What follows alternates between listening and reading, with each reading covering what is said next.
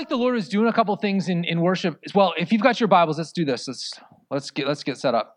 If you got your Bibles, turn to Luke chapter 8. We're going to read verses 5 through 15. Or if you use an app, pull that up on your app. Luke chapter 8, verses 5 through 15. During one of the songs, at the very beginning of the song, I had this high-pitched ringing in my ear. And I felt like the Lord was wanted to heal people who maybe you have a ringing in your ear, which I think, correct me if I'm wrong, I think that's called tinnitus. Is that right? Yeah, so if you've got a ringing in your ear, or if you're like losing the hearing in one of your ears, we want to pray for you. So if that's you, I'm going to ask you to do something a little odd. I just want you to stick your finger in your ear. Seriously, if you've got ringing in your ears, or if you're losing the hearing in one of your ears, just stick your finger in that ear, whatever ear you've got the problem in. Father, in the name of Jesus, we release your healing power and your presence over these ears. God, I command that ringing to stop in Jesus' name. God, that annoying, irritating, continuous, constant ringing in the ears, that it would be silenced in Jesus' name. And that the hearing would be returned and restored to that of a childlike state in Jesus' name. Amen.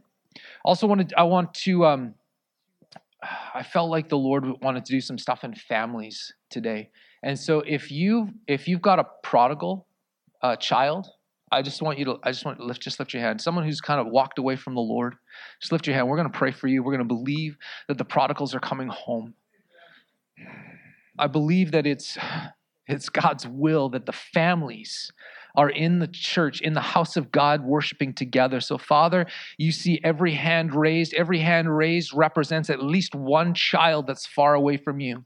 And I pray, God, that you would pour out your kindness upon them. For your word tells us that it's your kindness that leads us to repentance. It's not wrath, it's not anger, it's not hellfire and brimstone, but it's your kindness. So would you pour out your kindness on the prodigals and call them home, and that you would even somehow remind them of what Shelby said today, that their place at the table is still there. Their chair has not been moved. It has not been filled. We are waiting with open arms for them in Jesus' name.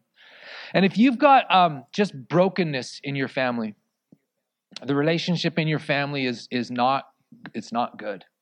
Just raise your hand, because we want to pray over just broken families. Father, I pray that you would heal relationships.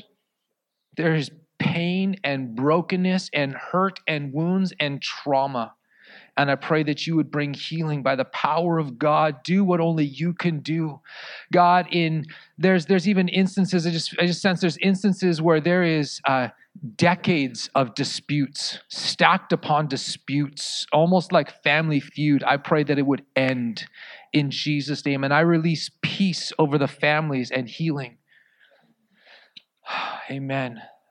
And the last thing that I felt like he wanted to do this morning before I speak, is if you've dreamt about starting a business, about owning a business, being a business owner, I felt God say during worship that he's releasing business opportunities, ideas, blessing, and favor. And so if that's you and you're like, man, I've always wanted to own a business, or I just want a good idea for a business, just lift your hand.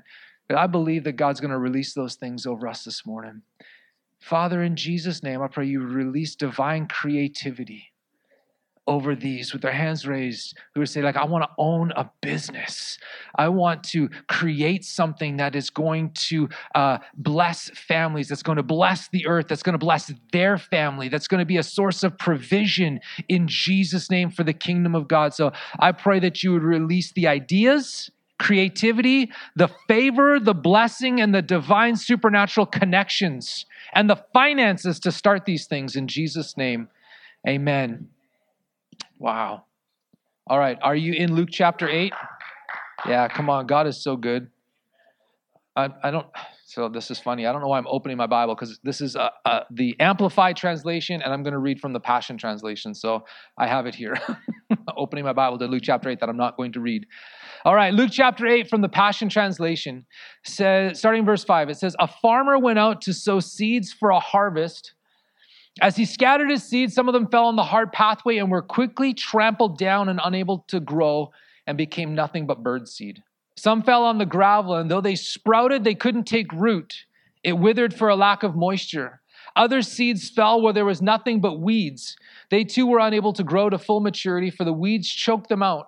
Yet some of the seeds fell into good, fertile soil, and they grew and flourished until they produced more than 100-fold harvest, a bumper crop. Then Jesus added, shouting for all who would hear, listen with your heart and you will understand. Later, his disciples came to him privately to ask him what deeper meaning they could find in the parable. And then he said this, you've been given a teachable heart to perceive the secret hidden mysteries of God's kingdom realm. But to those without a listening heart, my words are merely stories. Even though they have eyes, they are blind to the true meaning of what I say. And even though they listen, they won't receive full revelation. Here then is the deeper meaning to my parable or story. The word of God is the seed that is sown into hearts. The hard pathway represents the hard hearts of those who hear the word of God, but the slanderer quickly snatches away what was sown into the hearts to keep them from believing and experiencing salvation. The seeds falling on gravel represent those who initially respond to the word with joy, but soon afterward, when a season of difficulty and harassment of the enemy comes to them, they wither and fall away, for they have no root in the truth, and their faith is temporary. The seeds that fall into the weeds represent the hearts of those who hear the word of God, but their growth is quickly choked off by their own anxious cares, the riches of this world, and the fleeting pleasures of this life. This is why they never become mature and fruitful. The seed that fell into the good, fertile soil represents those lovers of truth who hear it deep in their hearts. They respond by clinging to the word, keeping it dear as they endure all things in faith. This is the seed that will one day bear much fruit in their lives. Father, I pray that you would take the words that I believe that you've given me, the words of Jesus from this story, and that you would release a spirit of wisdom and revelation over us, that we would encounter the person of Jesus in the message today, and that you would change hearts and lives. Amen. So there are 4 types of soil in this story. We have the hard pathway, the gravel, the weeds, and then the good fertile soil. Now the disciples, as Jesus is telling the story, the disciples didn't get it, which is this is a constant theme throughout the Gospels. There's many things that the disciples just didn't get. So they didn't understand the story Jesus had told. And so later in secret, they come to him and they say, would you please explain the deeper meaning of the story of what you just told? And it's interesting, the reason that Jesus gives for telling the story. He says the reason is that so that the meaning and the lesson would be hidden from those that weren't really interested in understanding. I find it very interesting that oftentimes we talk about how Jesus is the greatest storyteller who ever told stories, who ever lived, and he was the greatest storyteller. But it wasn't the greatest storyteller to communicate all of the truths. It was so that he could hide the truths of the kingdom of God within the stories. So that those people who were listening but really didn't have an interest in hearing or understanding what he was saying, that the story would be like, oh, that's a nice story. I understand the seeds and the ground and the birds. Yeah, that's a good story. But those that really wanted to hear and understand, who would ask the truth and who would seek out and ask the questions, then the deeper revelation, the deeper truth of the story would be opened up for them. See, Jesus' stories were intended to hide truth for us. So if you're hungry and you're interested, then you'll go and you'll dig up the truth. He's not there to hide things from us, but he's out there, he's hiding things for us to find. He's like, I like to say, he's like the world's worst player of hide and go seek.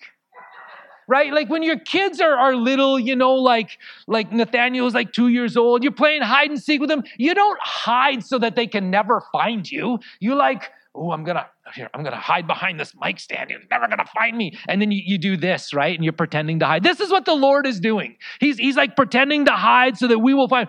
But only those who are really interested in looking will they find. It says in Proverbs 25 and verse 2, it is the glory of God to conceal a matter, and the glory of kings to search it out. We are the kings.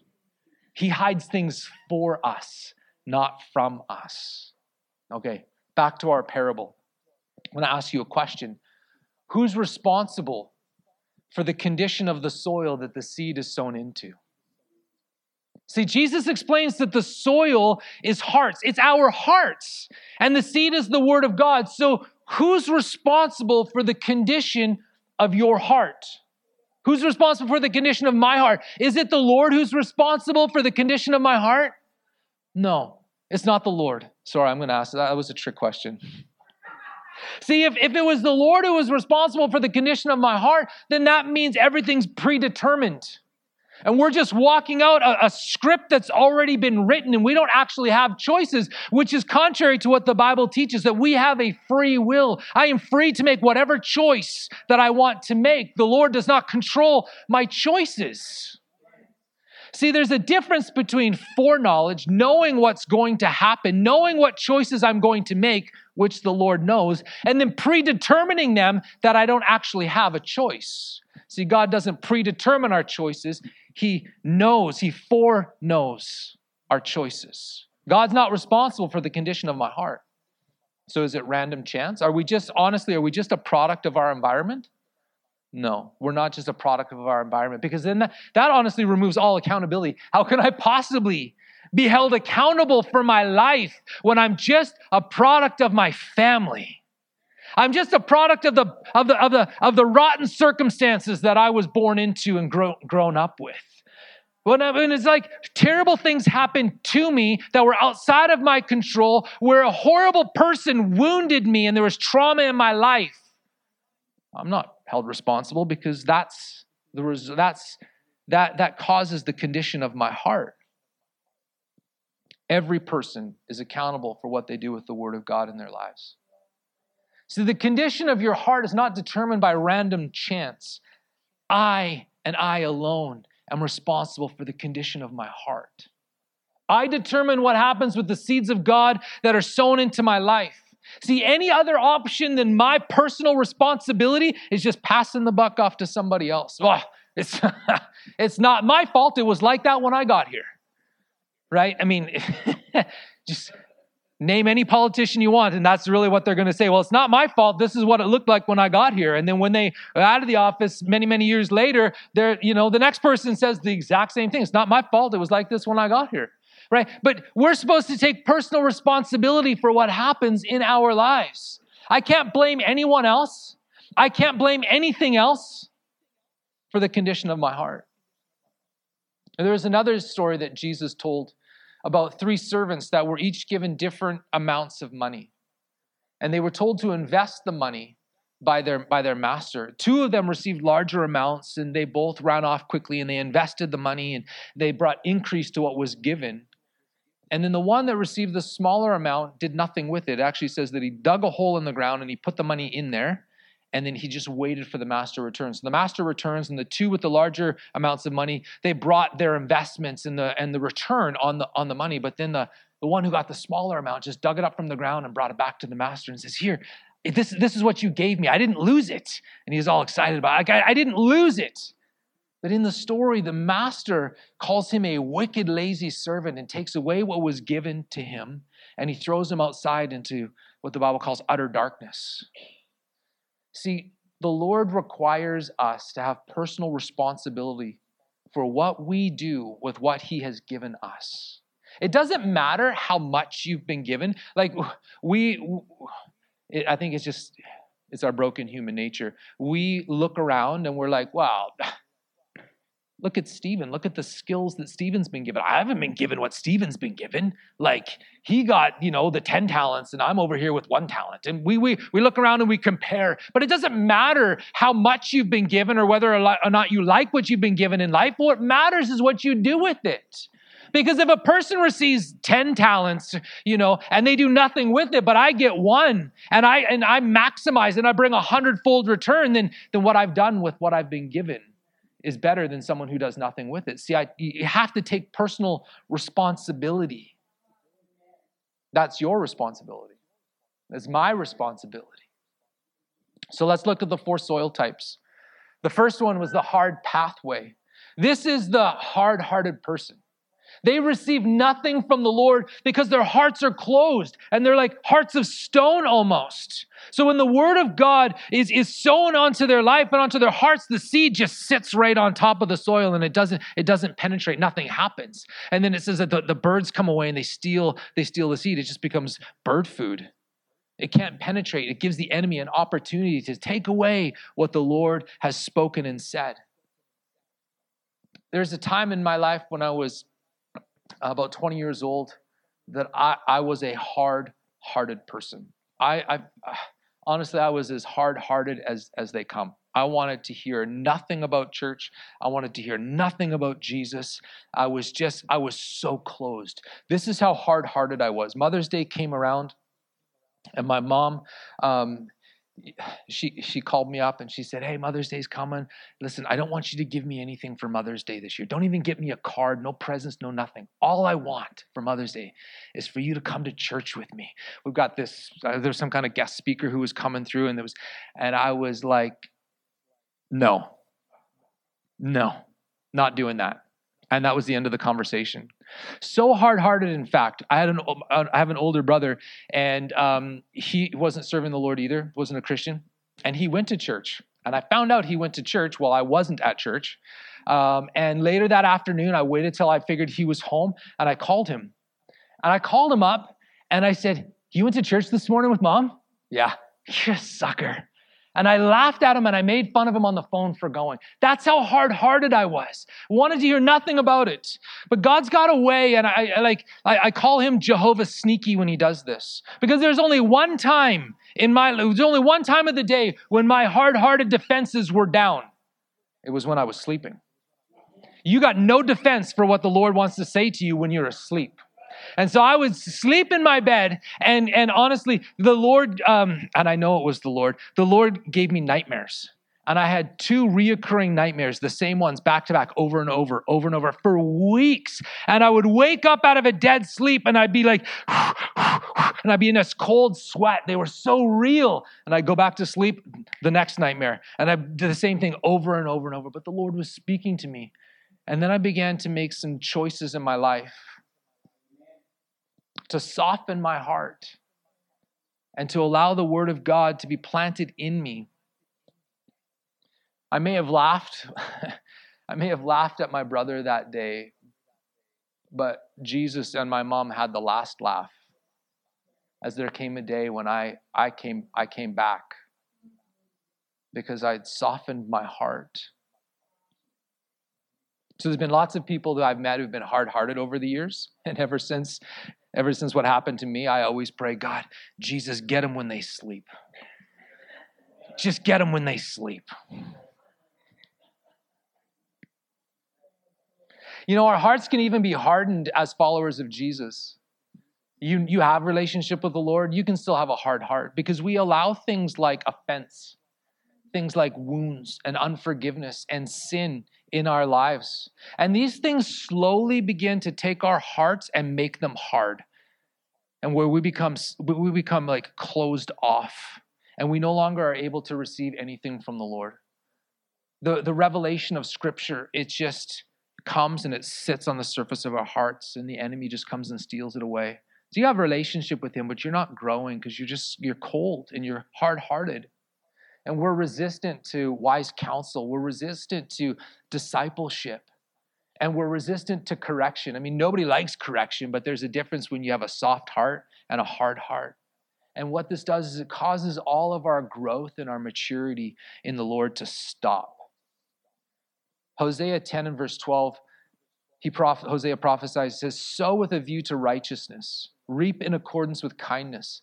Break up the fallow or the hard ground, for it's time to seek the Lord until he comes to rain righteousness on you." It's my responsibility to ensure my heart is not hard. That second soil type was gravel. And your translation might say like rocks or shallow soil that covers the rocks.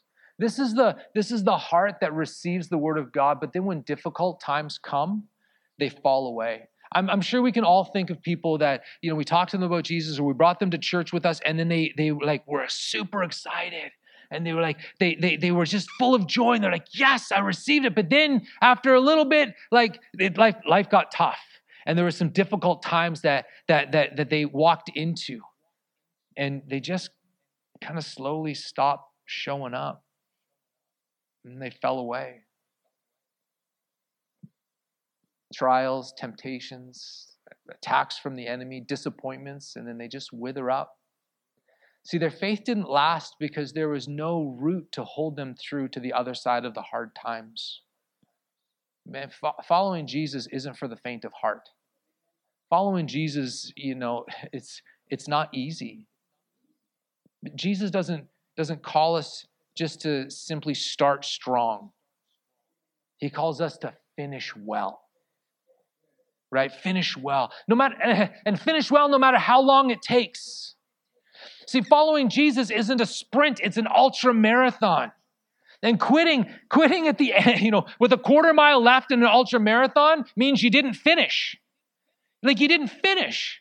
Where I grew up, small mountain town, they came up with this ultra marathon race called the Great Canadian Death Race. And they did, you've heard of this, it's crazy. And they did this to generate tourism and income for this small town. And what it is, it's a 77-mile race, and you summit 3 mountains. So you go up and down 3 mountains. And if you run it by yourself, because you can run it as an individual or you can run it on a team. If you run it on a team, everybody runs a marathon, right? But if you run it as an individual, you get all 77 miles by yourself, and you have 24 hours to finish. I've got many friends who run it in teams, but I've got 2 friends that I went to high school with, and they ran it as individuals, not at the same time. My first friend, he ran it, and he started strong. He started well. He was in great shape. And about, mile 30, he pulled his hamstring. And so along the way, there's these checkpoints. You've got to check in and you have to stop, right? And it gives you a chance to eat and take in water and stuff like that. And so he was in a lot of pain. So he started popping ibuprofen to help with the pain. The problem is that dehydrated him. And then he started to, get dizzy, and he was hallucinating. He couldn't keep any water in, and he eventually passed out on the path. And they actually had to fly a helicopter in to take him off the top of one of the mountains. He didn't finish. He started well, but he didn't finish. My other friend, his name is Coleman. He started, and he was just slow and steady. And the last part of the race, you had to cross this river and then climb up this huge embankment. And he's like knocking on the door of 24 hours. He's only got a few minutes left, and he crosses the river. He climbs the hill, and he crosses the finish line with 30 seconds before the 24-hour mark. He finished the race. It doesn't matter how fast you finish, you finish. See, we're not only called to start our walk with Jesus strong, but we are called to finish it well. It doesn't matter if you sprint across the finish line or if you're on your hands and knees crawling and you're saying, I'm not giving up, as long as you finish, because we're called to finish and finish well. See, it's interesting here the why that Jesus gives for the plant dying. When he tells the story in verse 7, he says it's because of a lack of moisture. But then in the explanation to the disciples, he says that it was difficult times and harassments of the enemy that caused the plant to wither. That's interesting, because I think what Jesus is saying, it's not either or, it's both and.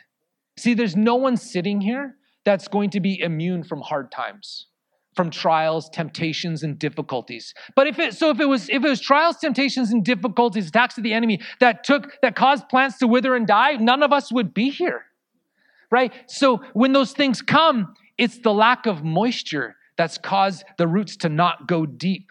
So when the difficult times come where there's a lack of moisture, the plant dries up and dies. In the Bible, water, moisture, is a symbol of the Holy Spirit. Jesus in John 7, there it is.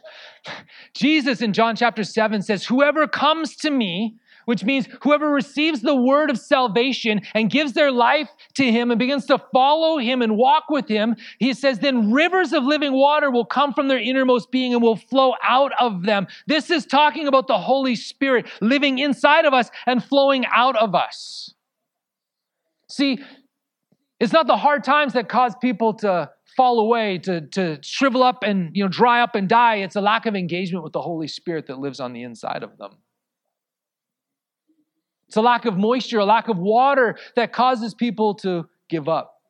See, if I've got a strong relationship with the Holy Spirit, then I can make it through the hard times. I can make it through the attacks of the enemy. I can make it through the dark night of the soul or the valley of the shadow of death. Whatever comes my way, if I've got that intimate relationship with the Holy Spirit, I can make it through. If I've received the baptism of the Spirit, if He's filled my life to overflowing, if I'm in Him and He's in me, then I can make it through. So I have to ask you this morning, how's your relationship with the Holy Spirit? Are you dry? Do you lack moisture? Here's the thing. You don't need to go anywhere looking for the water because it's already on the inside of you. When you say yes to Jesus, the Holy Spirit comes in and He takes up residence inside of you, and that is the source of the living waters that Jesus talked about in John 7.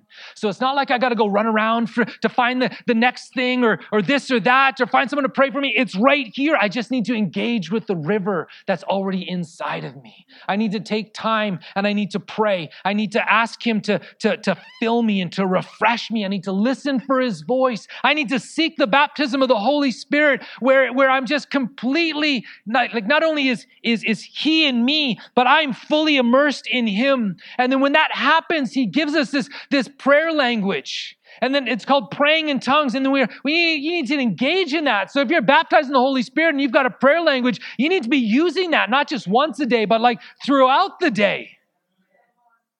That's engaging with the Holy Spirit. It's making the decision to tap into the living water that's already in you.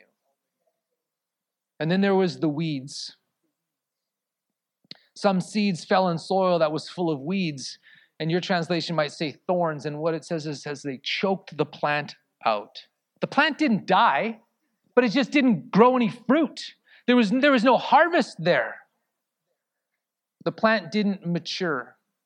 This is people that never grow up in the Lord. They just stay babies. They just stay children.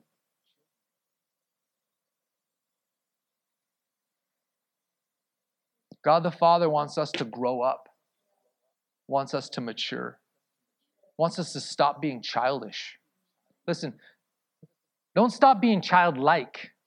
Just stop being childish, because there's a huge difference. Right? Childlike is, children believe things, right? It's just simple faith. When we grow up in age, not spiritual maturity, but we grow up in age and we act like children, not simple faith, but we act immature, we're childish. And the Father's like, hey, it's time to grow up. It's time to stop being a baby in the Lord.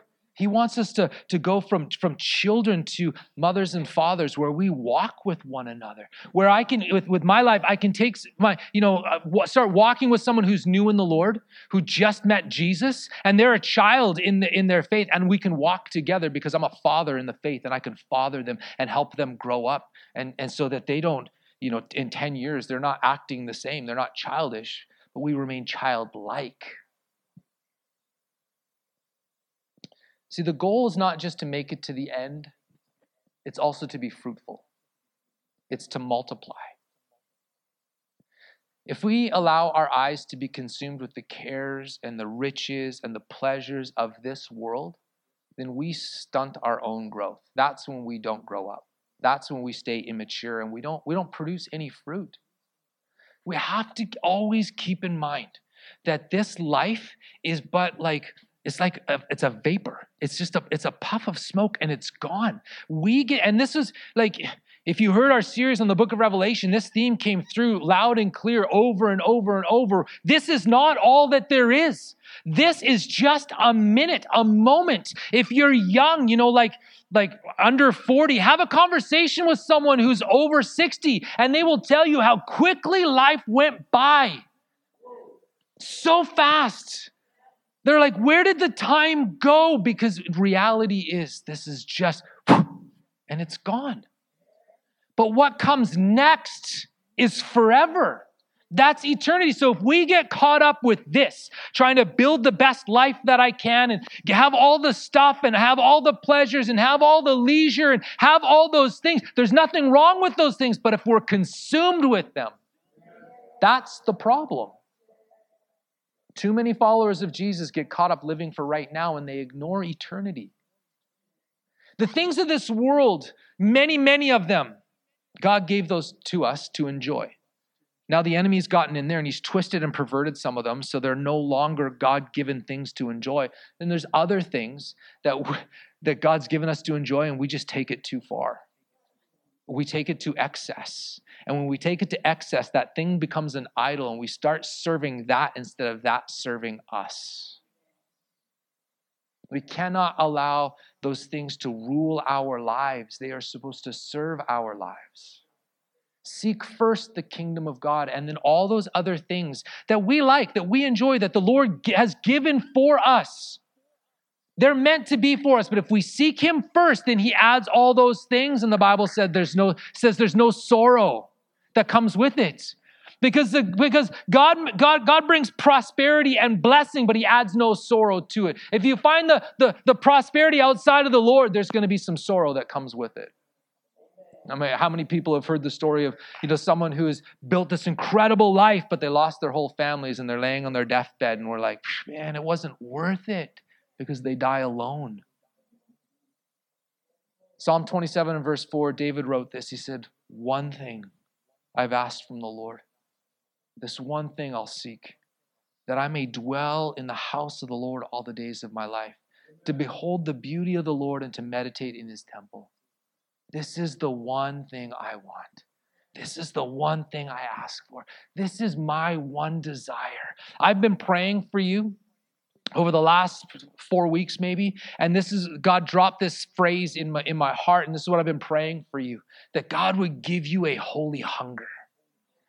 That you would hunger after Him. And so when I come to the Lord and I think about you and I pray for you and I pray for our church, I'm saying, God, would you release in them a holy hunger for your presence? That they would go after the one thing. Is the soil of your heart full of weeds that choke out the fruitfulness of your life? If it is, then it's up to me and it's up to you to pull those things out. I make the choice to be consumed by Jesus or by the things of the world. And then the last soil is the good soil, the fertile soil. And this is those that love the truth of God and they apply it to their lives. They receive it excitedly and they hold on to it. They don't just hear it, but they apply it. See, when my heart is soft and tender to the things of the Lord, to the Word of God, that those seeds get planted deep inside of me.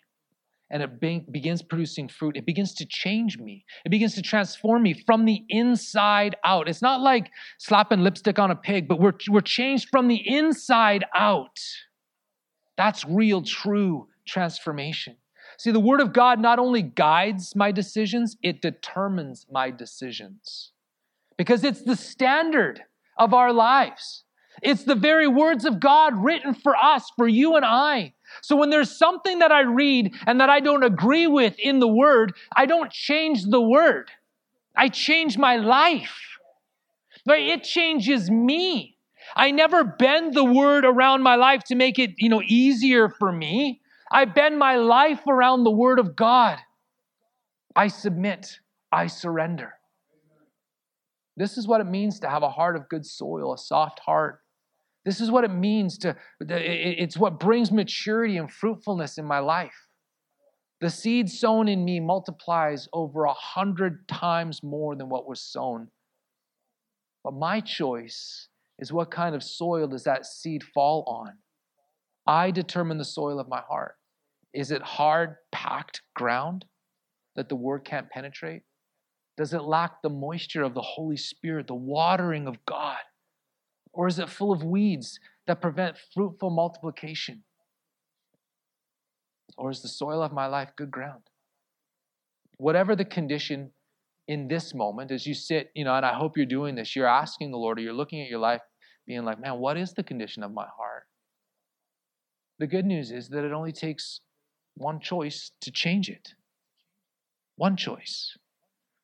You choose to make it soft. You choose to seek first Jesus. You choose to pursue the Holy Spirit. It's just one choice. It changes everything.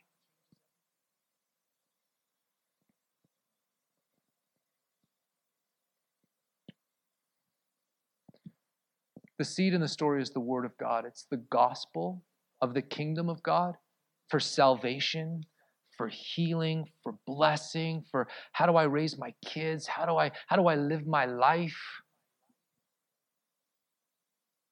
It's the continuous revelation of refining and maturing that the Word of God brings as we follow Jesus. I can have good soil in my heart to receive that Word, or I can be hard-hearted when the Word addresses areas in my life like pride, like offense, like anger, bitterness, greed. When we hear these things, and we get closed off. We can sit and we can walk with the Lord, but you can hear scriptures and sermons on some of these things and we get closed off. And we're like, And we can leave. You can walk out of church like that. Can't believe he talked about that. Come on, I know people walk out of church and they grunt. Can't believe he talked about money again. That's next week. Or you can be soft. And you can be like, you know what? I don't know it all. I'm not perfect. I need to change. I mean, it's honestly, if you're a grumpy person, and there's been times in my life when I was a grumpy person, you don't have to live that way. Just change. Stop being grumpy. If you don't know how, ask the Lord. Say, Father, I don't want to be grumpy anymore. I want to be happy. I want to enjoy my life. We keep our hearts soft and tender. Let me close before I start meddling. Listen, it's not too late to make a change. Whether you're 13 or 91, it's not too late to make a change. As long as you got breath in your lungs, the Lord's not done with you yet. You choose to change the condition of your heart because it's not predetermined. And it's not a result of your environment, of life circumstances. You choose, I choose. The truth of the matter is, you have the life that you've chosen. If you don't like your life, choose differently. Maybe you wouldn't be surprised. I'm surprised how often I meet people and they're not happy with their life, but they don't want to change. They just make the same decisions. And I'm like, at some point, when you stop banging your head against the wall, there's a better way. Walk through the doorway, right? My life is the sum of the decisions that I've made, and there's no blaming anyone else, no blaming anything else. This is called personal responsibility. And can I be blunt? Sometimes it sucks to have personal responsibility. But we all have to have it. So let me close with this. If you're here and you've assessed your life and you're like, man, my heart is hard. I am closed off to God. Maybe it's in all areas, or maybe it's just in some areas. Then I'm going to ask, and this is maybe an old school word, but I'm going to challenge you to repent. And really, what repent means when it's used in the Bible, it means to turn around and go the other way. It's this picture where you're going this way, and to repent means to stop, to turn around and go the other way. And so if your heart is hard, I'm calling you to repent today and say, Jesus, I'm sorry for having a hard heart. Would you soften my heart? I invite you in. Or if maybe you're here and you're like, man, I'm guilty of not actually pursuing the Holy Spirit. And just I go through the motions. You find me in church 10:30, or for some, 10:45. And this is where I am every Sunday. Why? This is just what I do. And then you go home and you turn the football game on, or whatever the case might be. But you're just going through the motions, and you're guilty of not actually engaging God, not actually taking what we read about in the Word and applying it to your life, sitting with Him during the week and just saying, Jesus, I love you. I owe you everything. Would you speak to me? So if you're guilty of not, pursuing God and pursuing the Holy Spirit, I'm calling you to repent today, to make a change. Or maybe you're consumed with the cares of life. And you're just, man, I'm just trying to get more stuff. Have my retirement figured out, have a house and a car and, just all the stuff. I'm trying to have all the stuff. And sometimes as parents, we get caught up in this statement. I just want my kids to have everything that I didn't have. And I get that heart. But you didn't turn out so bad. And so maybe it's time to redirect your eyes from this to this. So I want just close your eyes for a minute. This is one of those internal you and Jesus moments. I'm not going to ask you to raise your hand so I can see. Holy Spirit, I know you're speaking, and I pray that right now it would just get louder and louder and louder and louder and louder in their hearts and in their ears. That the changes, the choices that need to be made differently, that they would begin to make them.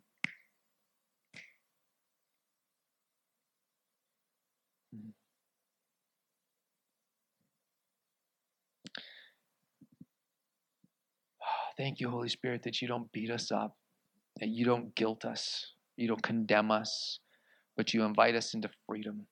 So for anyone who's feeling that, I break that off in Jesus' name, because that's not the Lord. And if I made you feel that way, that was unintentional. I break off shame and guilt and fear and condemnation in Jesus' name, for he welcomes you home. The seat at the table is still there. It hasn't been moved.